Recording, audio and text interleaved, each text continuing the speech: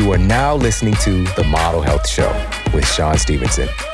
For more, visit themodelhealthshow.com. Welcome to The Model Health Show. This is fitness and nutrition expert Sean Stevenson, and I'm so grateful for you tuning in with me today.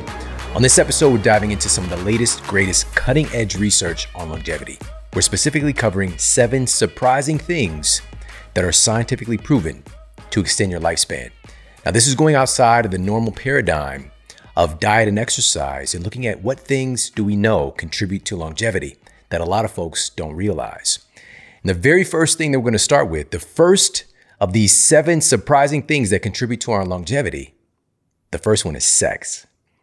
Sex appears to be protective of the number one killer in our society. Heart disease ends approximately 630,000 lives every year. This past year, nearly 700,000 people died from heart disease. Now, part of longevity is not dying.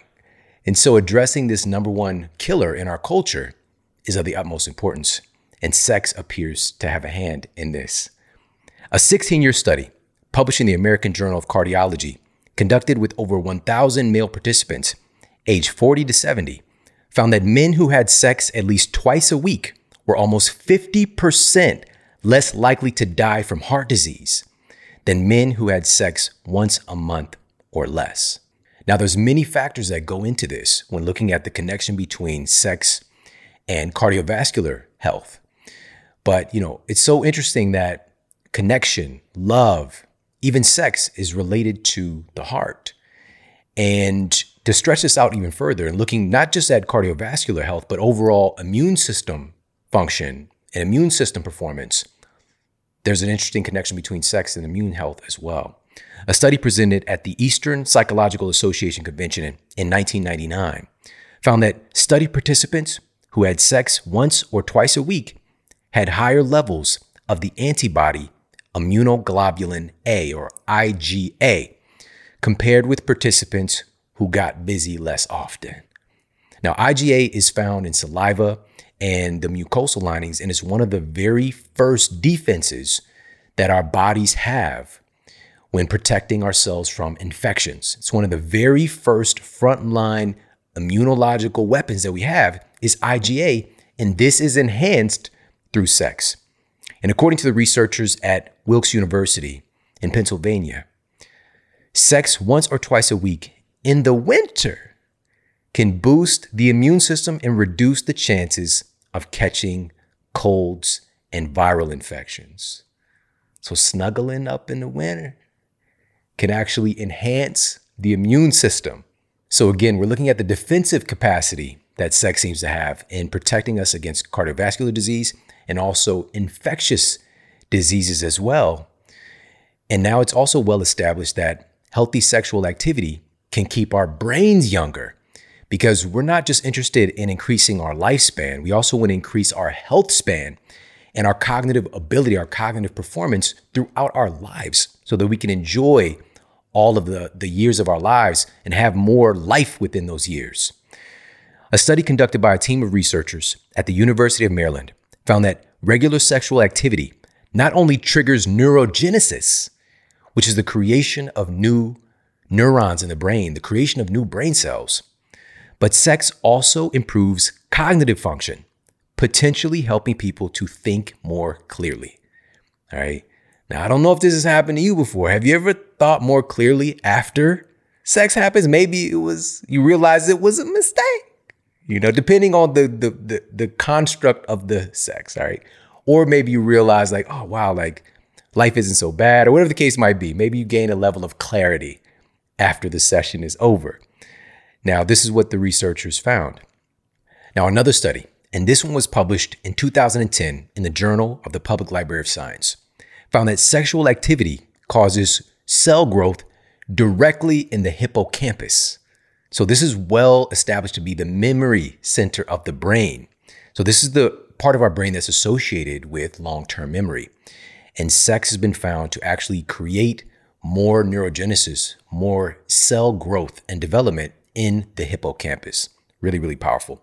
Now, this leads to a significant assessment which is understanding the most important sexual organ that we have is actually not what's downstairs, but what's between our ears. All right, our brain is our most powerful and important sexual organ because your brain largely controls your sexual health. But as the data shows, your sexual health also influences your brain. Now, taking advantage of the things that you're going to be learning about today, in particular in the context of sex and improving longevity through sex, this requires some intentionality. This can't be something like, hey, honey, I want to increase my longevity.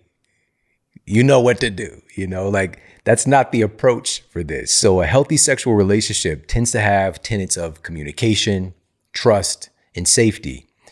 And the ingredients for more love and connection are going to be varied from relationship to relationship. And this is in the context for this particular episode today because we're dedicated to longevity. But we have several masterclass episodes looking at improving the context and content of our relationships. And so we'll have several of those for you in the show notes. We've got episodes with John Gray, who wrote the book, Men Are From Mars, Women Are From Venus. We've got episodes with relationship experts like Christine Hassler. The list goes on and on. So definitely check out the show notes if you want more on that domain.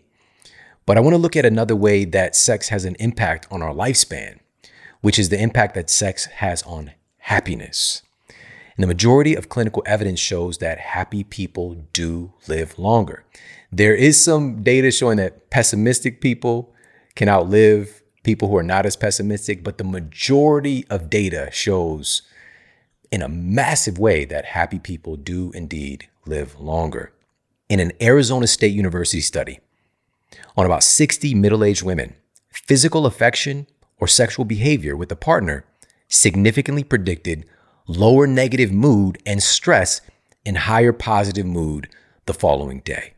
Simply put, the researchers found that sex and physical intimacy led women to feel less stressed and be in a better mood the following day.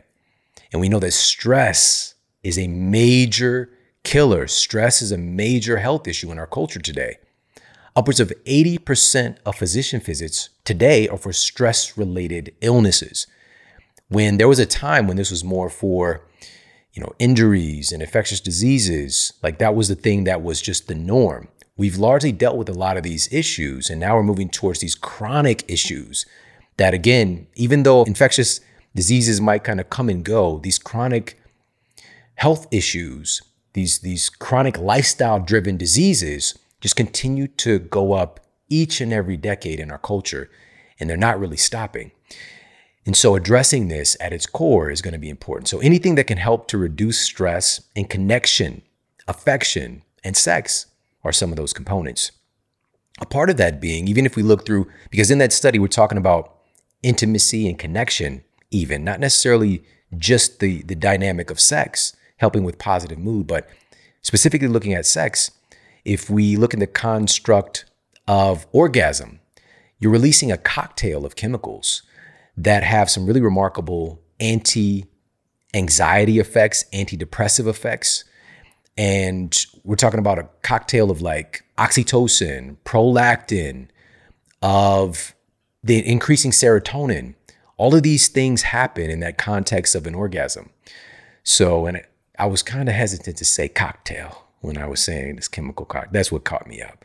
So in addition to that, a 2004 study of 16,000 Americans published in the National Bureau of Economic Research found that people who are happy tend to be the ones getting the most action.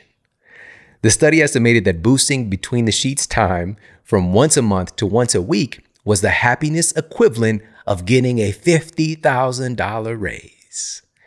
The researchers did note that the type of sex mattered, with sex in a loving relationship showing the most benefit. So again, it's like having that dynamic psychologically giving the same happiness equivalent as getting more money.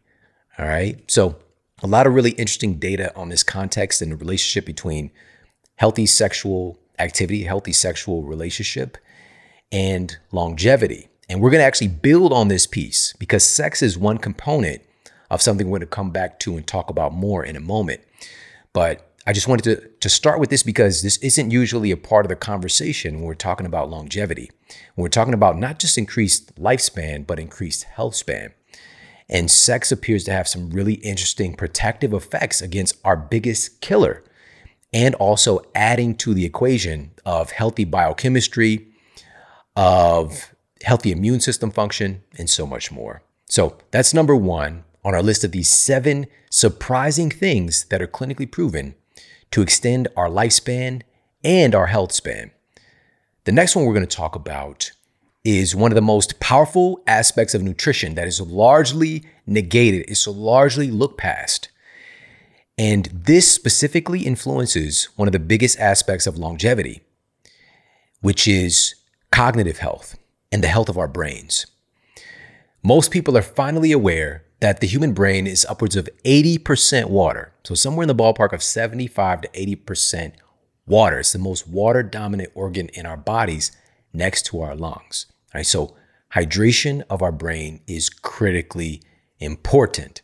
All right, now, what most people are not aware of is that water alone cannot maintain the functionality and connectivity of the brain cells. Without this key category of nutrients, water can't even properly hydrate, travel throughout, or store itself adequately in the brain or our other tissues, for that matter. And this category that I'm referring to is electrolytes. Electrolytes are minerals that carry an electrical charge. And it's really amazing for us to understand that our body is really running on this electrical energy in many ways. And we use devices that can measure this electrical output of the body. If we look at being able to monitor the activity of the heart, we see on the movies, boop, boop, we're measuring the electrical output of the human heart. But all of our cells are doing this, interacting with and expressing this electrical energy. And without electrolytes, literally, it's required for signal transduction for our brain cells to communicate with each other. When we become deficient in electrolytes, all of these processes for our brain and body start to plummet. Researchers at McGill University found that sodium, one of our key electrolytes, literally functions as a, quote, on-off switch in the brain for specific neurotransmitters that support optimal function and literally protect the brain against neurodegenerative diseases. So it functions as an on-off switch. So when we're low in sodium, it can switch off these protective neurotransmitters and the activity of these neurotransmitters if we don't have optimal amounts of sodium. It is that important. But yet, most often when we think of sodium, we probably think about it in a negative light, in a negative context. We'll talk more about that, but I want you to understand how important these electrolytes are. And sodium is just one of them. So it literally helps to function and defend the brain against things like epilepsy and neuropathic pain. Now, we cannot have a conversation about electrolytes and the impact on the brain without talking about magnesium. A fascinating new study published in the journal Neuron found that magnesium is able to restore critical brain plasticity and improve cognitive function, to restore it. So this is the thing that's lost. It gets degraded over our lifespan. Magnesium is key here in restoring brain plasticity and more. So let's look at this in the context of another one of our big killers, because again, a part of longevity is not dying. A double-blind, placebo-controlled study, and this was published in the Journal of Alzheimer's Disease, found that simply improving magnesium levels in adult test subjects, and these were folks between the ages of 50 and 70, could potentially reverse brain aging by over 9 years. Again, if we're talking about lifespan and health span, literally being able to make our brains younger, something so simple. It's a simple nutrient, but it's also one of our biggest nutrient deficiencies in our culture. Right now, 56%, at least at minimum, probably closer to 70% of US citizens are chronically deficient in magnesium. And this is literally required for our brain to run processes. So we're literally walking around in our society with a brain that is underperforming, that's not functioning at its optimal level, being deficient in these key electrolytes. And with magnesium being such a big nutrient deficiency, the question is why? We probably get some in different foods and, supplementation and things like that, but it's because magnesium is required by so many processes in the body. It's responsible, what we know today, is responsible for about 650 biochemical processes in the body. Again, that we're aware of. It's probably much more, but this is just what we've confirmed today. All right, so being deficient in magnesium, what that means is that's 650 things your body can't do or can't do adequately because of this one key electrolyte deficiency. All right, magnesium is that important. Now, magnesium is also required to make the very thing that sustains our energy, that gives us energy, this energy currency of our cells, known as ATP. Magnesium is literally required to make ATP. We often attribute this performance or the creation of ATP to our mitochondria, right? These energy power plants, these energy powerhouses within our cells. And we can have hundreds or even thousands of mitochondria in an individual cell. It's truly remarkable. Now, here's the key.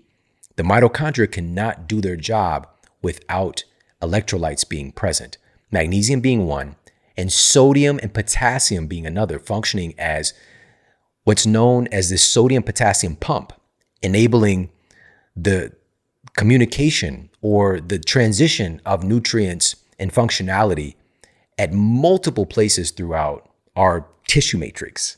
All right, we need sodium, potassium, magnesium there in order for the magic to happen. So we just talk about the end product or the end product station with the mitochondria and ATP.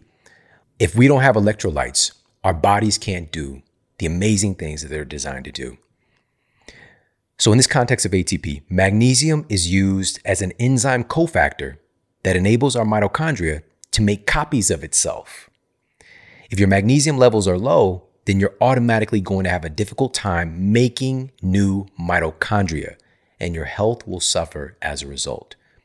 Having healthy, robust mitochondria as we age, defending us against accelerated aging diseases, accelerated aging environmental inputs, things that speed up the aging of our cells, that can burn away our telomeres, right? So our telomeres are one of the best biological indicators that we have today as to how long we're going to live. Now, the science is still pretty fresh here. I've been talking about the science around telomeres for over a decade now and having wonderful conversations with people who've been pioneering in the discovery of things like telomerase, which is an enzyme that can effectively add length back onto those telomeres, right? So as these end caps on our chromosomes, these telomeres, think about them like the end caps on your shoestrings, all right? AKA these aglets. As our cells replicate, a little bit of that telomere gets clipped off until the cell reaches its endpoint, its senescence, its programmed cell death. And we want we want a healthy cellular replication. We don't want things to be going haywire, because that's where we get into conversations about cancer, where the cell doesn't have that programmed cell death. What we do want to do is, if we can, slow that process down a bit so that the cells can have a longer lifespan, a healthier lifespan, and have a nice synchronization with these cells being healthier longer and the replacement by new cells, and paying attention to things that help to fortify and support, protect our telomeres from getting burned down too quickly. Well, we know, for example, stress burns away those telomeres faster. Smoking burns away those telomeres faster. Sleep deprivation burns away those telomeres faster. Nutrient deprivation. All right, so missing out on key nutrients can also expedite the burning away of those telomeres, because it's a stress response in the body when we don't have these key nutrients. Now, why do electrolytes matter so much in the context of longevity? Well, another piece is the homeostatic changes that take place in advanced age that can deteriorate key signaling for electrolytes. And this data was published in the journal JAMA Surgery. So that's the Journal of the American Medical Association Surgery. And what's so interesting to take away from this data is that as we age, the signaling, our body's cries or calling out for our electrolytes can get a little bit deranged. So we need to be even more proactive in making sure we're getting these key nutrients in. So proactively ensuring that we're getting adequate amounts of sodium, potassium, calcium, magnesium, etc. Very, very important. Now, what about specific data looking at electrolytes and longevity? Now, this one is pretty shocking, and this involves sodium. A peer-reviewed study published in the European Heart Journal titled Sodium Intake, Life Expectancy, and All-Cause Mortality revealed, quote, observation of sodium intake correlating positively with life expectancy and inversely with all-cause mortality, unquote. Shocking to the researchers and the scientific community at large, higher sodium intake than conventional beliefs about sodium is associated with a longer average life expectancy and reduced all-cause mortality, a reduced risk of death from all causes, according to this meta-analysis of data from 181 countries. Now, again, this is very outside of the paradigm of what we believe about sodium. And there are other confounding factors that could be attributing to the longer lifespan seen in the study. But the researchers did do a good job of accounting for a variety of different things, and sodium surprisingly stood out. And the lead researcher in the study said that, just getting this paper published was so hard. It was one of the most rejected papers, and he's got a ton of peer-reviewed studies that he's published. He wasn't going after to prove this. It's surprising to find out that sodium has this correlation with lifespan, with longevity. Again, causation is not confirmed, but it stood out in the data. Now, the question should automatically be why?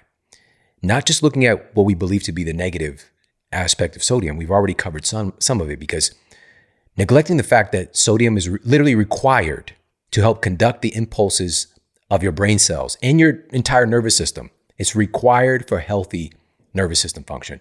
Kind of important. It's also required for muscle contractions.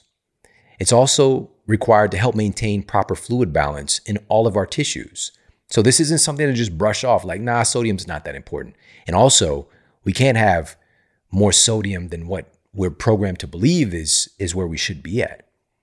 But it's understanding, again, sodium is required for so many processes, and we can actually pretty easily become deficient in these nutrients, especially if we're taking on a healthier lifestyle, because the majority of sodium people are taking in is from processed foods.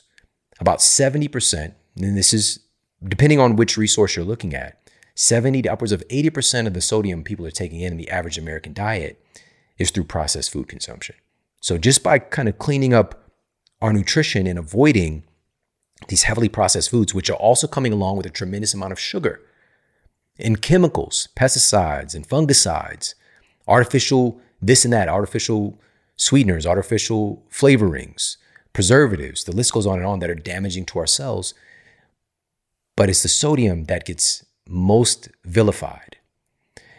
And most notably because in our popular conversation around sodium, we connect those two together, sodium and salt. We use them interchangeably, but they're two different things. All right. Sodium is a part of what makes conventional salt, which is about 60% chloride and 40% sodium. So that's the, quote, table salt. So these things are used interchangeably. And in our culture, in health conversations, sodium is often attributed to blood pressure. That's what we think about. Forget all the other things sodium is responsible for and the critical need for sodium. It's most associated cognitively for us in our culture to be a villain surrounding blood pressure. Now, sodium is required to help to modulate and manage our blood pressure. Absolutely. But in simple terms, blood pressure is, if you're just wondering what is blood pressure, it's the force that blood is placing upon the walls of our blood vessels as it circulates throughout our bodies. And high blood pressure is when that force is elevated to the point that it can increase the risk of damage to our blood vessels and the cardiovascular system overall, including our heart. So this is kind of important. And the loudest screams about sodium is that it increases our blood pressure, which is true to a degree. To a degree, there's very little nuance here because it's just like sodium, watch it or you're going to die. But here's the reality. The research that initially vilified salt many decades ago originated from animal studies that gave rats massive amounts of salt, about 50 times the average intake, and deduced from that salt is a major concern for high blood pressure. That's where it all started. Yet, a large-scale, multinational study that was recently published found that salt intake does not increase health risk, even at levels that were once deemed to be unhealthy. So what gives? How is this possible? The researchers concluded that elevated blood pressure is a symptom and not a cause of cardiovascular disease and morbidity. It's a symptom of cardiovascular disease, not a cause of cardiovascular disease. And dietary salt is on a much lower rung of things that contribute to the problem, with much bigger issues being elevated triglycerides. Again, something that happens through the consumption of sugar-laden processed foods, elevated stress hormones, and inflammation. All of these things relate directly to abnormal diet and abnormal living conditions that we're now all exposed to today in our modern society. Our DNA is getting environmental inputs that we just simply didn't evolve with throughout the entire evolution of humanity. If we're talking like 99.99999% of the time that humans have been here, we have not eaten foods that we eat today. We've not been exposed to this kind of abnormal low-grade stress chronically happening, and the immense amount of environmental toxicity that we're exposed to today. All of these are new things that are constantly putting a pressure on our systems. This is why we have to be even more adamant about building our health and making sure that we're more resilient and adaptable. All right. Now, again, looking at sodium here and not being a major contributor to cardiovascular disease, let's dive a little bit deeper, because the study also found that even up to around 2 teaspoons of salt per day is not problematic for most people, noting that there are indeed genetic predispositions for some folks who have challenges managing salt. All right, so 2 teaspoons might seem like a lot. That's quite a bit of salt. That's a saltiness. That's getting a little salty. But this is because of going off the RDA, right? The recommended daily allowance, which is generally to prevent deficiency and disease. All right, it's not what's optimum. All right, that's the thing. But what's even more eye-opening is that salt intake closer to the RDA and below the RDA of about 1 teaspoon per day was found to actually increase the risk of heart disease and high blood pressure.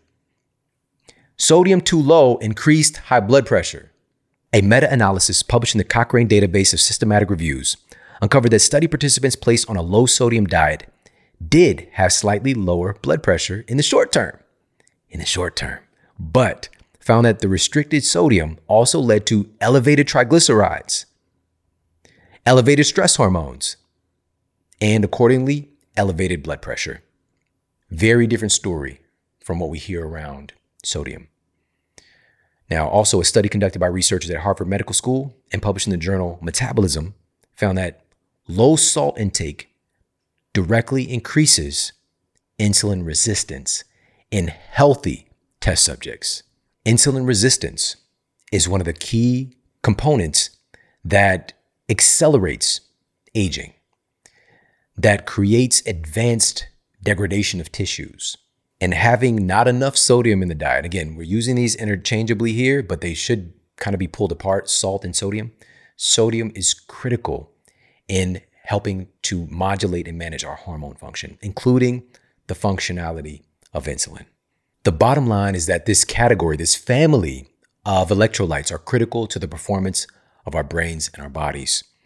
With magnesium that we touched on, and sodium and potassium, that sodium-potassium pump is critical to the support of just about every cell in the human body. They have to be present for the magic to happen. It's that important. And even magnesium, we talked about how vital that is. Magnesium is dependent upon sodium to be able to do its jobs. So now the key here is, yes, food first, but our food is becoming more and more deficient in these key electrolytes. But our body's need for these key electrolytes has not gone down. As a matter of fact, they've gone up because of our body's defenses and processes to deal with our abnormal conditions. Magnesium, this is the big reason why we're so magnesium deficient, is it gets zapped from the body because it's doing so many processes.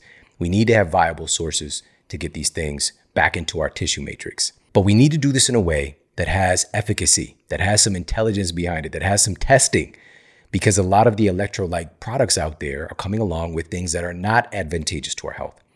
Abnormal sugars and sweeteners and things of that nature, and also having an imbalance of the actual electrolyte construct or ratios that we really need. And the only electrolyte source that has done testing to find out what is that optimal amount of electrolytes, the one that I love, the one that I use, is from Element. All right, that's LMNT. And recently my wife took on a keto protocol. She's doing a keto experiment for herself. And she's been doing wonderful, feeling great, all that good stuff. But then she added in some hot yoga. And the first session she did was cool. The second session, she was just feeling really trashed, really wrecked, very low energy, lethargic. And she was like, I've been drinking enough water, but those electrolytes that you're sweating out, when you're sweating, it's not just the water that you're losing, it's also these key electrolytes. We start offshooting those very quickly.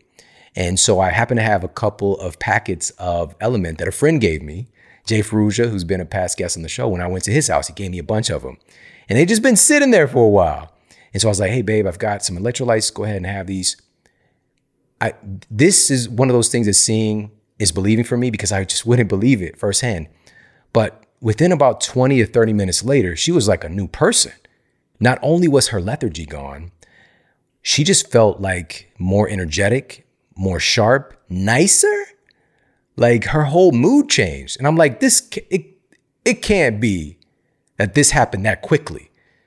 But then if you think about it, and if you think about the science, these things are absorbed so quickly into the body and start getting used within 5 minutes, really, 5 to 10 minutes by so many metabolic processes, that it can make a shift that quickly with cognitive performance, with mood, with energy. And seeing that firsthand really got me interested. And so I started to test it out myself. I couldn't believe it. At the end of a tough day, sometimes recording session, multiple hours, it could be pretty draining. It's a lot of energy, a lot of outgo. In addition to the hours upon hours that might go into creating something, I might have a little bit of a lull, or sometimes a lot of bit of a lull, but knock back some of the Element, some of the LMNT. And it was as if it's not a second gear, but kind of like that. Like it wasn't like a jittery charge of energy. I felt like my best self. I felt really good. My mind was clear. I just felt balanced. And I rarely have that kind of experience with new things that I'm experimenting with so quickly. So I had to reach out to these guys. And not only was the co-founder of Element somebody who I truly admire, but again, I didn't really even know that he was behind this. Like he was a part of the company. But I wanted to find out, what can I do so that other people can experience this? And I couldn't believe what they came back to me with.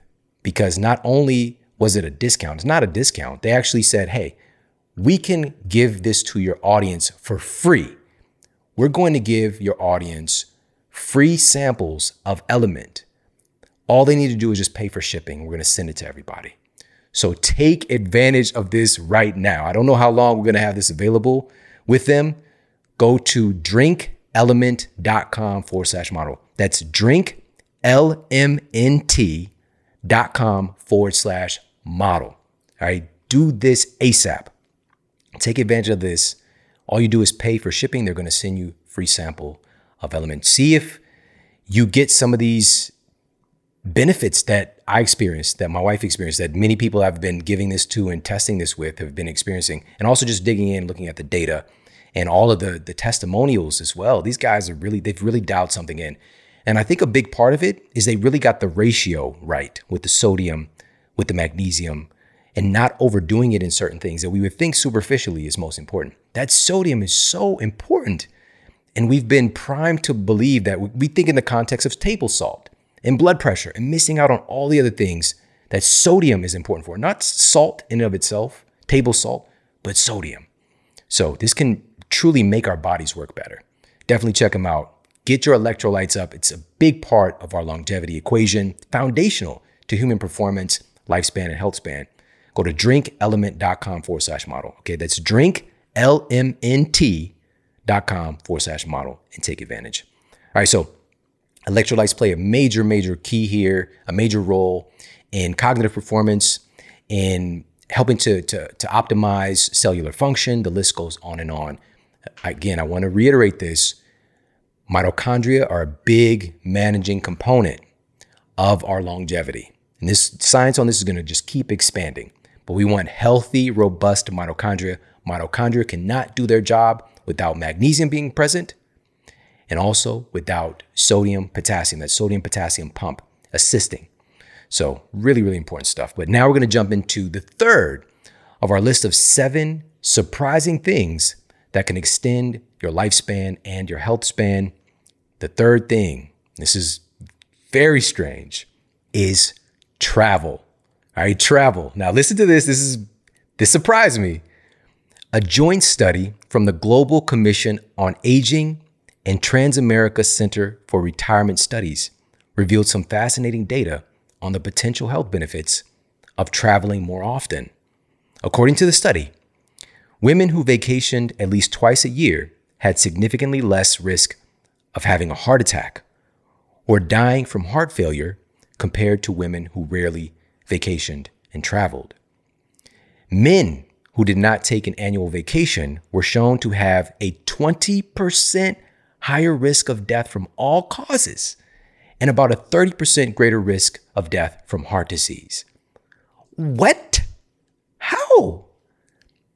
Definitely, this is getting into the conversation of the connection with stress and stress reduction. So travel can help with that, but also something interesting. Traveling has a really interesting impact on diversifying your microbiome and your immune system. All right.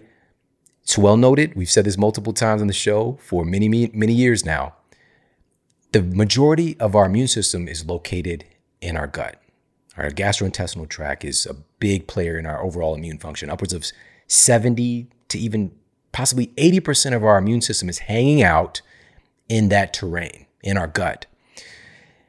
And so traveling has this ability to make shifts in our microbiome, to diversify with new exposures. It changes. Our microbiome is very fluid as well. We tend to think it's this very stagnant microbial fingerprint, thumbprint, and it just stays that way. But it's fluid, it's flexible, it's changing.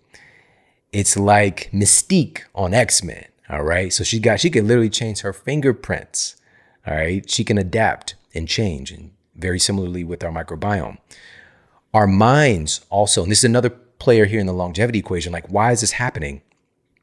It's because our minds, your brain is a big player in our longevity. Your brain is controlling so much that's happening with our biology, but your brain grows and adapts when it experiences new changes and new environments. All right, it literally helps our brain to stay younger by changing and putting ourselves in new environments versus that same old, right? So having this intention, like putting myself proactively in new environments, can actually help to keep my brain stronger, longer, younger, longer. A study that recruited 1,500 women and published in the Wisconsin Medical Journal uncovered that women who took vacations were much less likely to suffer from depression and other mental health issues. Subsequently, these women on average had better relationships, were less fatigued, and enjoyed a higher quality of life. Mental health issues. These right now, this is currently right now, and this has been going in the wrong direction for a long time, but this is the number one causative agent behind disability right now. It's depression, mental health issues. And we just continue, it's just business as usual. We don't think about that. We don't talk about that. So what can we do to support this? Now, in this same context of relationships, because they determined that these women on average had better relationships tied in with their travel experiences, their vacationing. And we're going to talk about some of this for everybody. This is inclusive here. with what we do? Like, what if we don't have the resources and the finances, the ability to take advantage of something like this? We'll talk about that in a moment. But a recent U.S. travel survey conducted by Edge Research revealed that couples who frequently travel together report higher levels of satisfaction in their relationship. And also, couples who don't travel together are twice as likely to report that their relationship problems don't seem to get resolved. This data exists. It can be a little bit jarring, but let's dive in a little bit deeper. Other studies indicate that leisure activities with families, such as traveling, can increase a sense of connectedness between family members, including children and their parents. Traveling, it really does. It adds to our character. It expands and adds to our worldview, and doesn't have to be what we think it is, like vacation. I never took a vacation in my life. I think I was maybe 31 or something like that the first time I, quote, took a vacation. I might have had some time off from the job that I had, but I never had a, quote, vacation before in my adult life. So I'm coming from a place where I understand how this might seem outside of our paradigm. And it took so much. It felt like a big risk to take my family, to put them on a plane and to go. I'm so grateful that I got to do that, though, to take them outside of our normal environment. I didn't get on a plane until I was 25 years old. It was the first time I got on an airplane. All right. Coming from where I'm from, I would see the planes passing by. I never thought about being on one. I never even thought about really even leaving my city. But taking advantage of these benefits and expanding our worldview, diversifying our microbiome, reducing stress, adding to our character, it just has to be purposeful. That's the key, because I was going through my mental Rolodex and trying to find out how have I extracted these benefits, because so many things have helped to kind of expand my character, expand my worldview, and really add layers to my life and my livelihood. And so we don't have to plan and have an expensive trip, because a big part of the reason that I am the man that I am today is because of my road trips to my grandmother's house. When we were living in the inner city, when we were living in poverty, which I say with a caveat, because poverty here in the United States means you still have a television, you have a Nintendo, we still had food to eat, but we were on government assistance programs, getting food from charities, things like that. But each summer for several years in my childhood, I would go down. My grandmother would usually come pick me up, my grandmother and grandfather, and drive us down to, quote, the country in Piedmont, Missouri.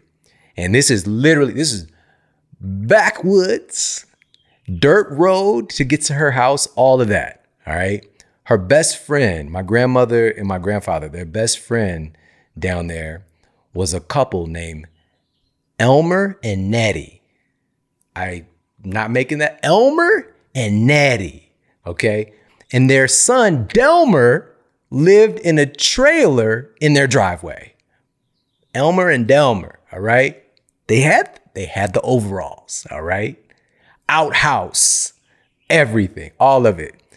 And me being from where I'm from, looking the way that I look, I did not fit in to this environment.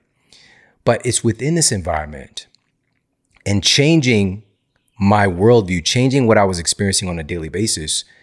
These are the summers that I learned how to fish with my grandfather, that we would swim in the lakes, that I learned to shoot, that I learned about different culture, not consciously, I wasn't thinking about it, but just being in that environment influenced the texture of my reality, being able to see from multiple perspectives, being able to see the good that exists in the thread throughout humanity, because oftentimes we don't get a chance to see that.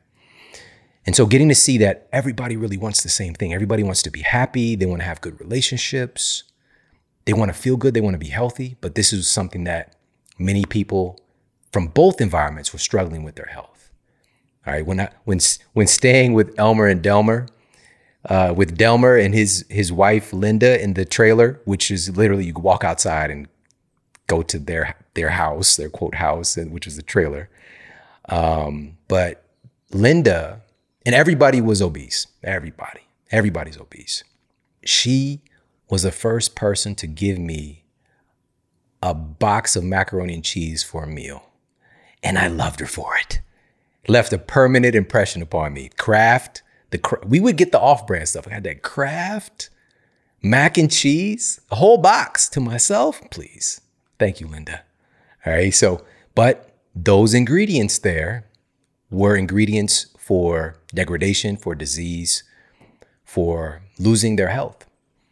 So, but the point being this, it wasn't expensive for me to drive down with my grandparents to change my environment.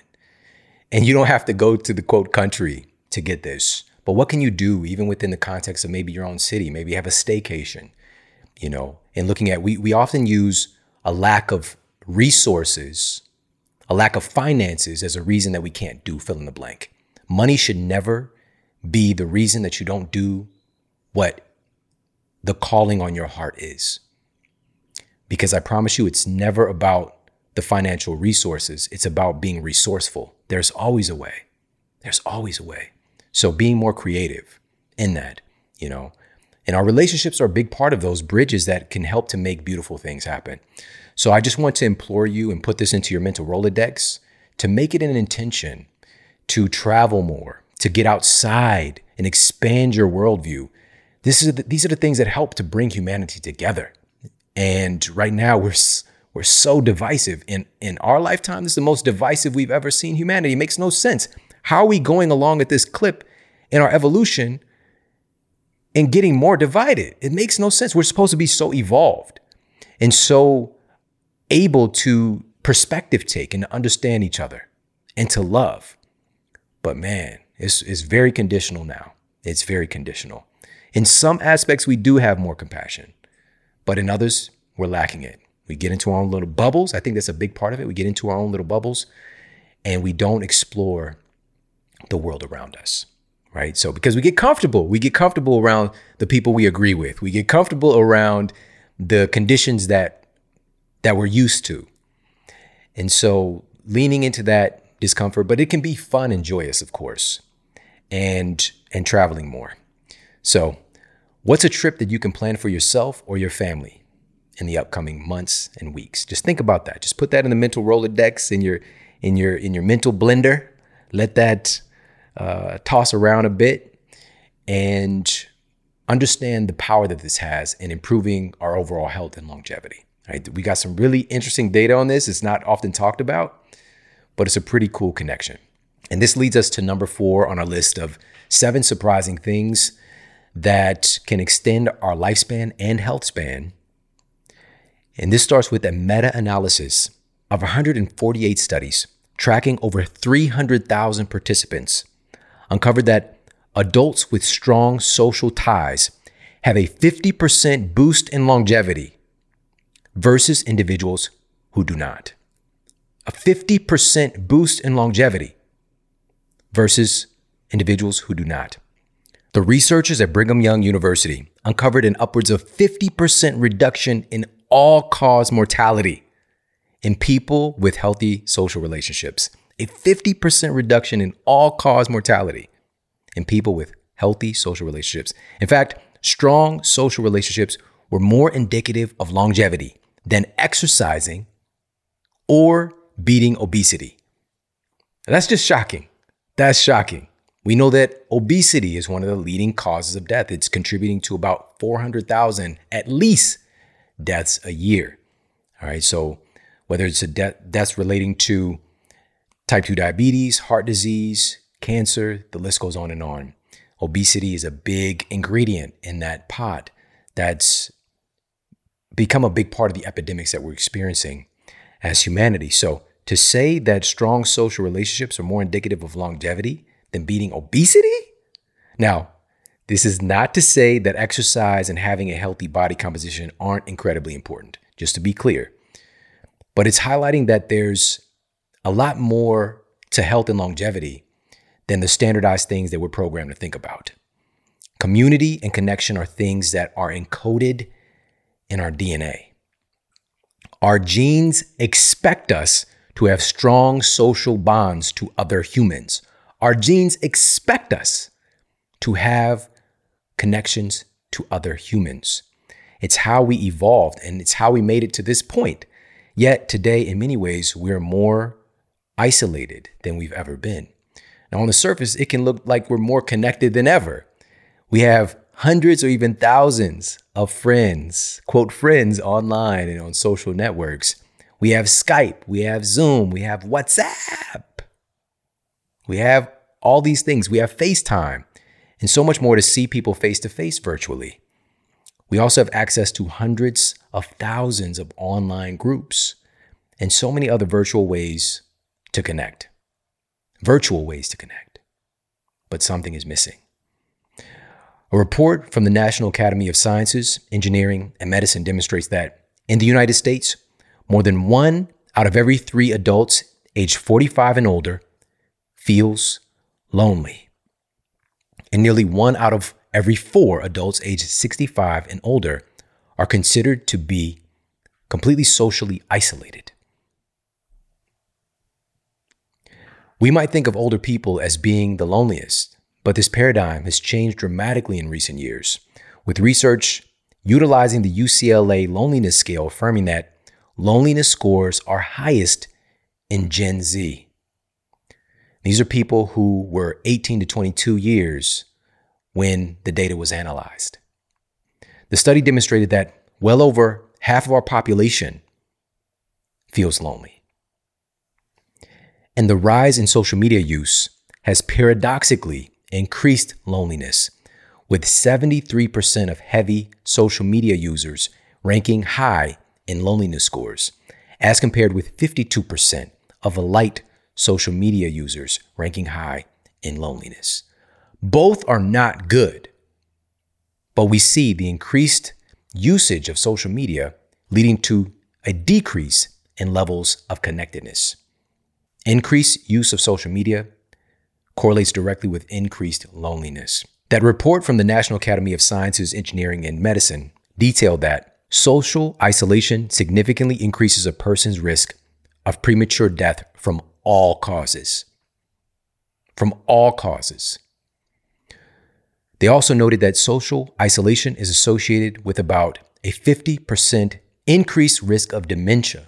We need other humans, social connections for the health of our brains, for cognitive function. The study also noted poor social relationships characterized by social isolation or loneliness was associated with a 29% increased risk of heart disease and a 32% increased risk of stroke. Loneliness was associated with higher rates of depression, anxiety, and suicide. Loneliness among heart failure patients was associated with a nearly 4 times increased risk of death, 68% increased risk of hospitalization, and a 57% increased risk of emergency department visits. When I say that our genes expect us to connect with other people, this is not a joke. This is not hearsay. It is required for healthy cellular function on so many levels we still don't even understand yet. But we can just talk about on the basis of healthy hormone function. Just being around other people, for example, and having social interaction, healthy social interaction, increases our levels of regenerative, health affirming. We even call it these, quote, anti-aging hormones. Our neurotransmitters, our neuropeptides, our hormones, all of these are changing based on our environment, the people we're around, the thoughts we're thinking. Like oxytocin, for example. When people are in close proximity with people that they love, that they enjoy, oxytocin just starts squirting out, all right? And it has many anti-inflammatory, anti-aging benefits, many anti-stress benefits. So I can go on and on with why this is happening, but I most certainly want you to take away from today that this is happening. And community matters for our longevity. Awareness of this epidemic of loneliness is the first step in changing it for the better. And I really just want you to make an intention today to live a life that incorporates real world connection. Real world connection. It's wonderful we have technology that we can, quote, stay connected. But there's something missing. We didn't evolve with this. We need other people. We need to be around other people. It's required. And so it's also keeping in mind, like, what if you don't have the people in your life that you really want to be around? Your tribe exists. Your tribe exists. This is the part of technology that it can really help with, because there's numerous tribes to connect with via social media, online groups and things like that can ignite relationships. But there's something vital about taking that tribal connection into the real world that simply can't be replaced. All right. So I just want you to make this as an intention that you put into your memory bank, into your mental Rolodex, to pull up as your longevity equation, which is having the intention to live a life that incorporates real world connections. Now, most of the studies on centenarians, people who live 100 years or more, conclude the same thing. There are wide-ranging diets and exercise habits from centenarian to centenarian. But community and social connection consistently stands out as one of the most powerful factors for longevity. So that's another one of these 7 surprising things that can extend our lifespan and our health span. Now we're at number 5. Number 5 is really highlighted in this meta-analysis of 485 studies published in Occupational and Environmental Medicine. Found that job satisfaction is one of the strongest influences on mental health issues, most notably for depression and anxiety. And I mentioned this earlier, that these are the number 1 disability in our world today, in our culture today, here in the United States. Number 1 disability. So engaging in fulfilling work, as we're going to dive into more of the evidence here, is critical for our lifespan and our health span. And it makes sense because this is something, oftentimes, this is a third of our lives, at least for a lot of us, is involved in the work that we're doing. Another third for sleeping, another third for everything else. It's like a big part of our lives, especially here in our culture. And a third is just for starters. So what we're doing during that time obviously has a massive impact on our health and our well-being.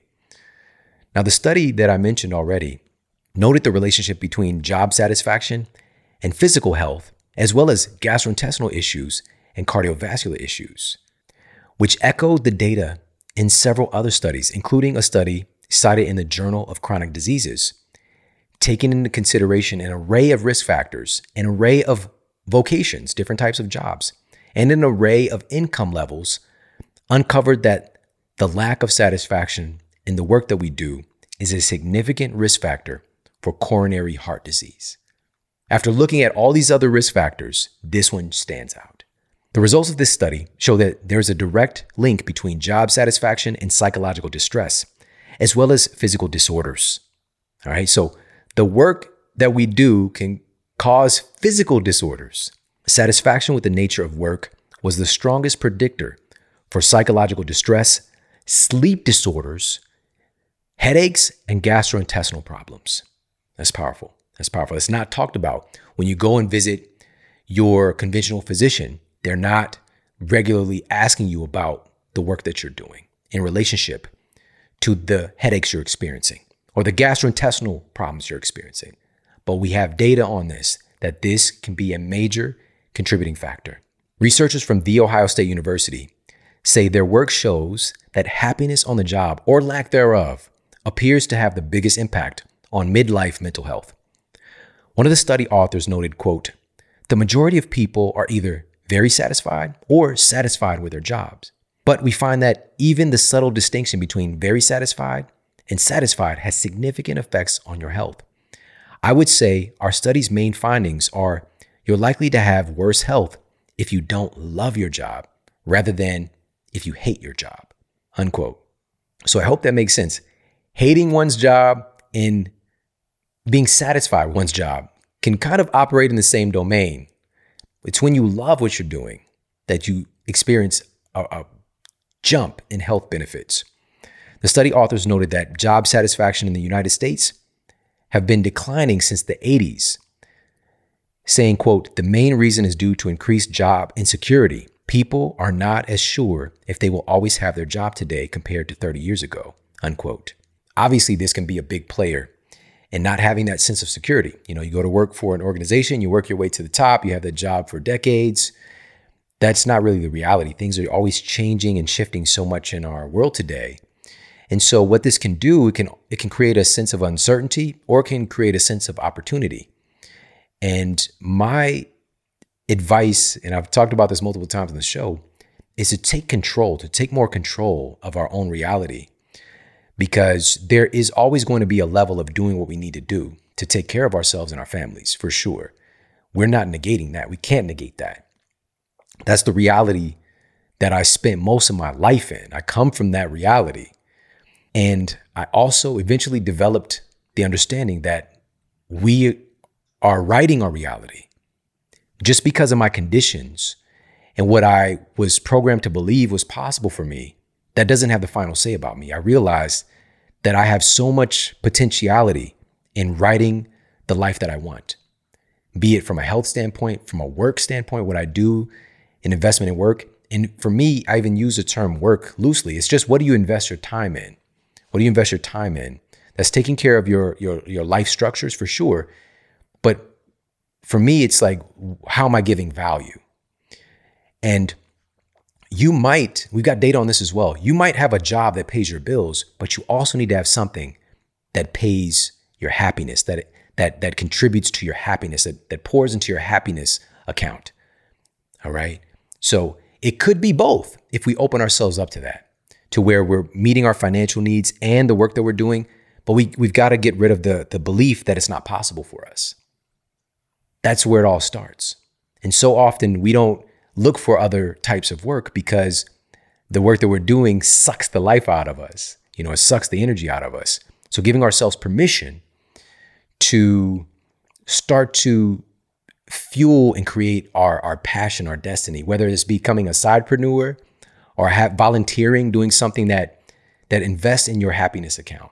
All right. It could be through your job, because that's what this study is really about for me, because it's so much of our life is spent doing work. And if you're not enjoying what you're doing, what does that do to our mind and our body? Now, another fascinating study, and this was published in the Journal of International Medical Research, found a direct relationship between our work environment and rates of obesity. Now, we can go on, we could do an entire episode just on this one piece, but what are the conditions at our work? Is it conducive? Is it encouraging of poor health? I mean, when I had the jobs that I had, I know that the environment that I was in was encouraging of me to eat terrible food, to be stressed, right? So the work environment itself, this should be obvious, but we don't talk about this. Now, one final piece here is the RP 2000 mortality study. And it noticed something interesting. It uncovered that people between the ages of 50 and 70 who retire has significantly higher rates of mortality than those who continue working. What? It found that people who retire die faster than people who continue working. I thought retirement was good for you, great for you. Now, it's important for us to note that this is correlation and not causation necessarily. In fact, one easy confounding factor that could lead to this unexpected outcome is that folks who have poor health already and unable to continue working fall into retirement category and skew the numbers. All right, so I want you to keep this in context. And simply having a better state of health in our senior years would enable us to not retire if we didn't want to. So again, this is correlation, not causation, but something important for us to consider nevertheless. What the data really does point to, however, is that it is the engagement with life and having a reason to keep living that does strongly affect our lifespan. That engagement with life and sense of purpose could very well be the work that we do, but it could also be our dedication to our family. It could also be the dedication to our community. It could also be the dedication to creating. It could be a dedication to service. These are all things that give us purpose. And this is the thing that has a direct influence on our lifespan is having a feeling, having that connection that we matter and being able to have purpose and contributing to something. And there's so many ways we can go about this. You write the story of what that is. But so often being able to add value to the lives of others, whether it's through our work, whether it's through volunteering, service, this really does something incredible for our bodies, for our minds, for our longevity. All right, now we're going to move on to number 6 here on our list of 7 surprising things that can extend your lifespan and your health span. Number 6 on this list is mushrooms. Shrooms. Not those kind of shrooms. Or maybe. It's not just any kind of mushrooms. Mushrooms exist in an entire kingdom of fungi. Right? It's an entire kingdom. It's its own. We have the animal kingdom, plant kingdom. We have the fungi kingdom. It's big. And unlike species in the plant kingdom, the DNA of mushrooms are much more identical to human DNA.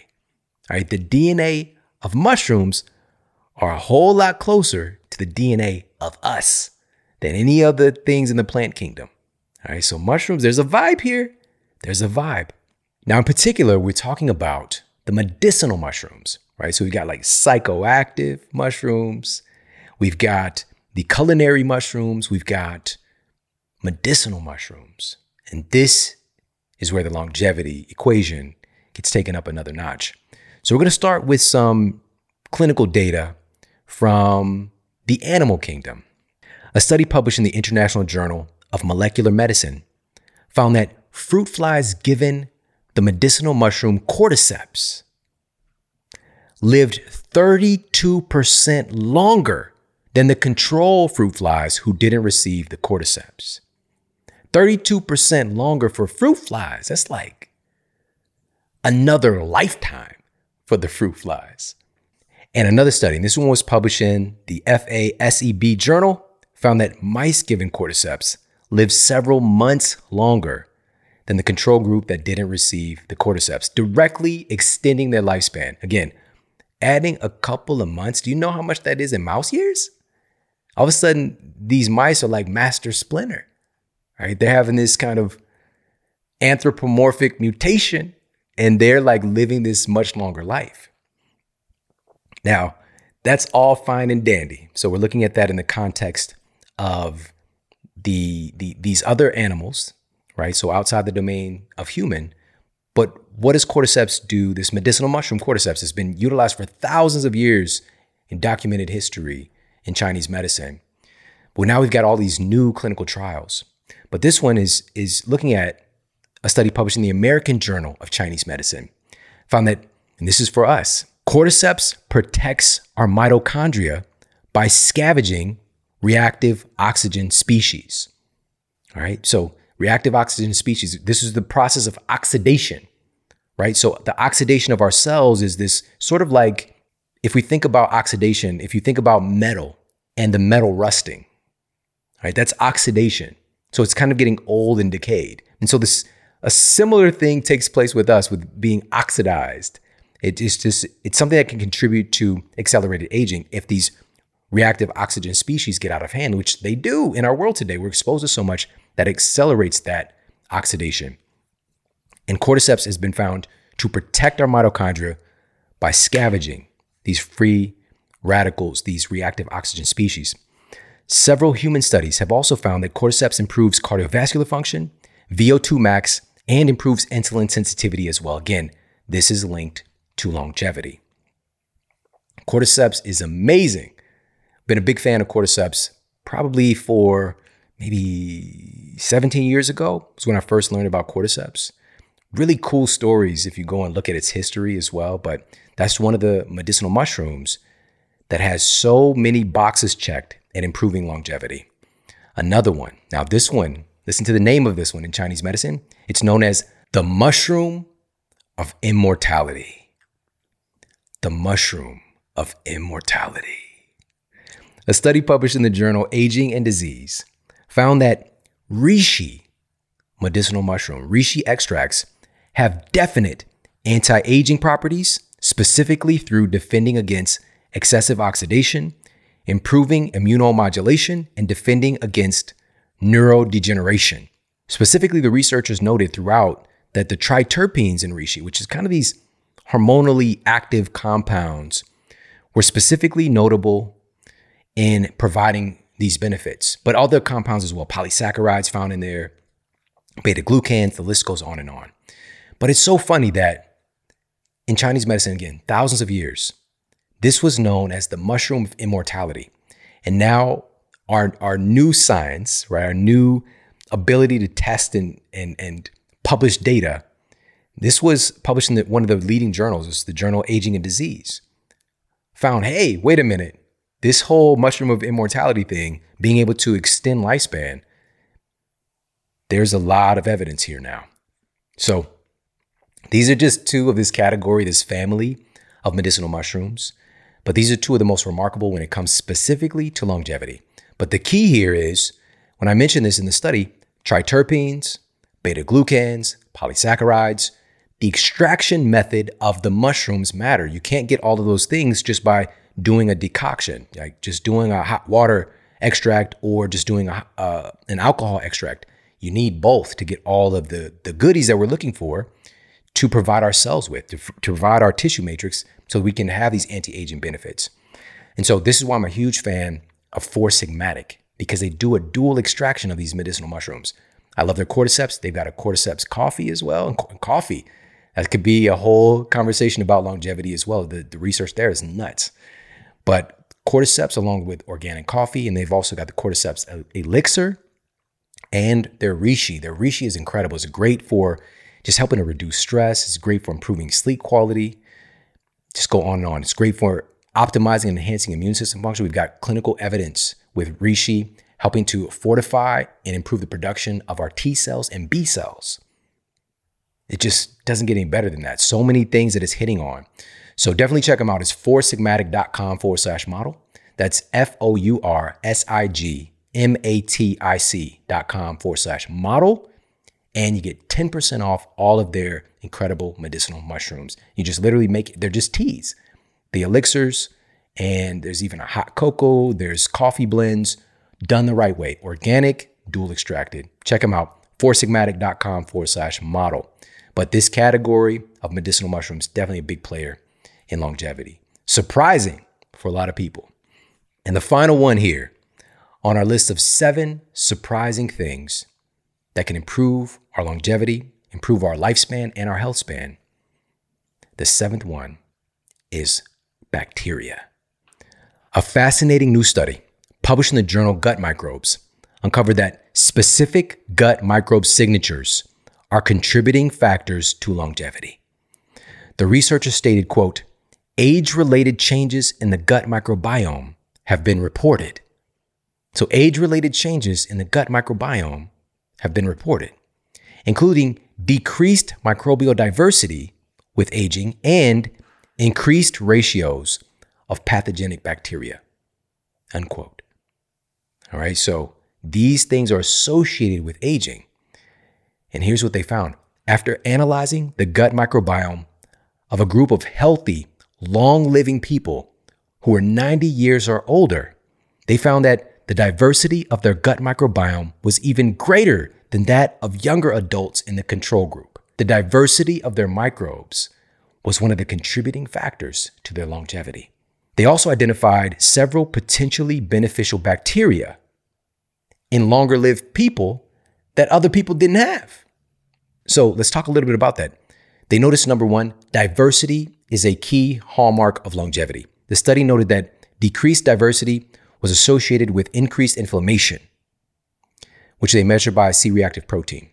And decreased diversity was associated with decreased healthy food diversity. So these are things that were contributing to the lack of diversity seen in other people that didn't have the longevity. All right, so these are two things. Inflammation and lack of healthy food diversity was decreasing their gut diversity. They also noted, as I mentioned, specific bacteria in longer-lived people that other people didn't have. One of those was Akkermansia, all right, Akkermansia. And part of this is Akkermansia was noted to support the production of short-chain fatty acids, or SCAFAs, that help to repair and protect the gastrointestinal tract. And also they provide fuel, these scapha, for many, many processes in the body that are protective against age-related diseases. Scapha are incredibly important from everything from our gut to our brain. All right, so Akkermansia is known to support the production of scapha. And another study, because I wanted to keep double checking and working to confirm this, another study published in the journal Nutrients affirmed that Akkermansia was significantly more prevalent in adults who aged healthfully. It just keeps showing up again and again in the research. And it's one of the things you're going to hear more about. Now, again, the key here, the Akkermansia isn't something that we have in supplemental form. Like it's not been able to kind of be isolated, whatever. But even still, that method of trying to change our microbe cascade has not really borne out great effects in our culture yet, because people are missing out on the fact that we have to have the prebiotics and to enable the flora that we want to bloom or to expand or to colonize. Without the right prebiotics, the foods that these probiotics require, then they can't stick around and they can't make the postbiotics in you for you. So you need prebiotics for the probiotics to make your postbiotics, which the postbiotic, for example, is the scapha. But here's one of the things, because Akkermansia is tricky. It's tricky to be able to get that, to have that abundant in our bodies, but we know it's associated with longevity significantly, study after study. Listen to this. A study conducted by researchers at UCLA uncovered that compounds in pomegranate are among the very few things discovered that can stimulate the blooming of Akkermansia. Pomegranate. All right. Now, this isn't a push to go start guzzling the pasteurized pomegranate juice, all right, with a lot of sugar. I'm not saying that, all right, but maybe adding in some pomegranate somewhere in your nutrition or a concentrate of it. But also another study published in the journal Gut found that camu led to positive changes in the gut microbiome. All right, camu berry led to positive change in the gut microbiome, including the expansion of Akkermansia. I love camu. Been a fan for many, many years. Big part of the vitamin C complex at Paleo Valley. That's the one that I use. Go to paleovalley.com/model. And that vitamin C complex is incredible. I'm just going to leave it at that. So pomegranate. So if we're going to do pomegranate, do the real food, but also it might not be the ratio that we really need. So maybe an extract or a concentrate of it somehow. And also camu berry is that deal when it comes to the expansion of Akkermansia. Also noted in the study, in the journal Nutrients that we talked about a moment ago, the most long-lived adults were found to generally have lower levels of firmicutes and increased levels of Bacteroidetes. All right. These are both categories of bacteria with firmicutes. No, matter of fact, I'll just share the study with you. This study was published in BMC Microbiology, and it found that individuals who are obese have a significantly higher level of the bacteria firmicutes and a lower level of Bacteroidetes compared to normal weight and lean individuals. It's proposed that a higher ratio of firmicutes in their intestines make them more efficient at metabolizing food. So instead of it being lost as waste, more calories make their way into their circulation and eventually get stored as fat. So again, long-lived adults in the previous study were found to generally have lower levels of those firmicutes and increased levels of Bacteroidetes. All right, really, really remarkable tie-in here. So diversity is key. We want to maintain gut diversity because it's one of the things that gets hit as time goes on in our culture as we age. So we want to proactively improve our microbiome diversity. The number one way to do that, as noted in the research, is having a healthy diversity of foods to provide an array of different prebiotic compounds for our bacteria. All right, so that's one big way. The other thing is simply being, and another part of that was not just gut diversity, but have it with probiotics or friendly flora, but maintaining and keeping in check pathogenic bacteria. Because we're going to have a ratio of all of them, but we don't want the pathogenic bacteria to get out of hand. This is a big, big player here. So we want to protect our friendly flora, keep pathogenic bacteria in check. So we want to avoid the things that disrupt our microbial ratio. What are the things that promote the proliferation of pathogenic bacteria and kill our good flora. One of those things that's confirmed in the data again and again and again are the use of pesticides, herbicides, rodenticides. Those compounds are designed to kill small things. Your gut microbes are small things and they're incredibly sensitive, right? So like antibiotics, for example, we talk about antibiotics as antibiotics. They're antibacteria. They're the word itself means against life, which is kind of messed up. It's kind of strong. But the bottom line is antibiotics destroy a plethora of our microbes. There are very few that are specifically selective in their destruction. So we want to be careful about haphazard use of antibiotics. But pesticides, they're either estrogenic or neurogenic oftentimes, and they're very, very disruptive to our microbes, even damaging the genetic makeup of our microbes, because we don't just have genes, our bacteria have genes as well. We'll talk about that more in a moment, but a study published in the journal Chemosphere uncovered that the intake of one of our most widely used pesticides called chlorpyrifos can promote obesity and insulin resistance. So this particular pesticide, massively used, you would think if we got clinical data that it's causing these problems, it would be banned. Nope, it's caught up in red tape right now. And actually there's 34,000 pesticides derived from 600 synthetic chemicals that are registered for use in our country by the EPA, right? So the Environmental Protection Agency is supposed to be protecting the environment. We're part of the environment. 34,000, and that's just that, because there's another 85,000 more chemicals that are regulated separately under the Toxic Substances Control Act. This is the environment that we're operating in. So when I'm talking about really fortifying our health and protecting our cellular function, our immune system, our hormone function, I'm being very serious about this. We don't live in the conditions that we evolved in, but we can do something to make our bodies more robust and healthy and adaptable. So last piece here, a study published in the journal Scientific Reports revealed that pesticides create a pro-inflammatory state in the gut and disrupt microbial gene expression. Say less. Say no more on that one. That's messed up. That's messed up.